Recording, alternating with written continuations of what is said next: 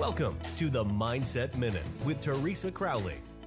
A short, focused conversation about staying emotionally and physically happy and healthy. Now, here is Teresa. Good morning, and thank you for joining me on the podcast today. Social self-care is the focus, and it might be one of the hardest things for me in the self-care focus at all. Getting out there and increasing your amount of social contact, even if increasing it in very small increments, that should make you feel good. Working on positive friendships and exploring the things that you like about others should bring some variety to your everyday life. But don't forget to continue reasonable boundaries. Now, I think that we should treat people with more gentle love, patience, tolerance, and caring.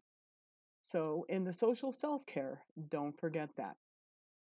Again, thank you so much for joining me. Don't forget to subscribe to the podcast on iTunes. Then you get a little reminder when a new Mindset Minute is released, so you don't miss a single one. Thank you for listening. We look forward to you joining us weekdays on the Mindset Minute with Teresa Crowley.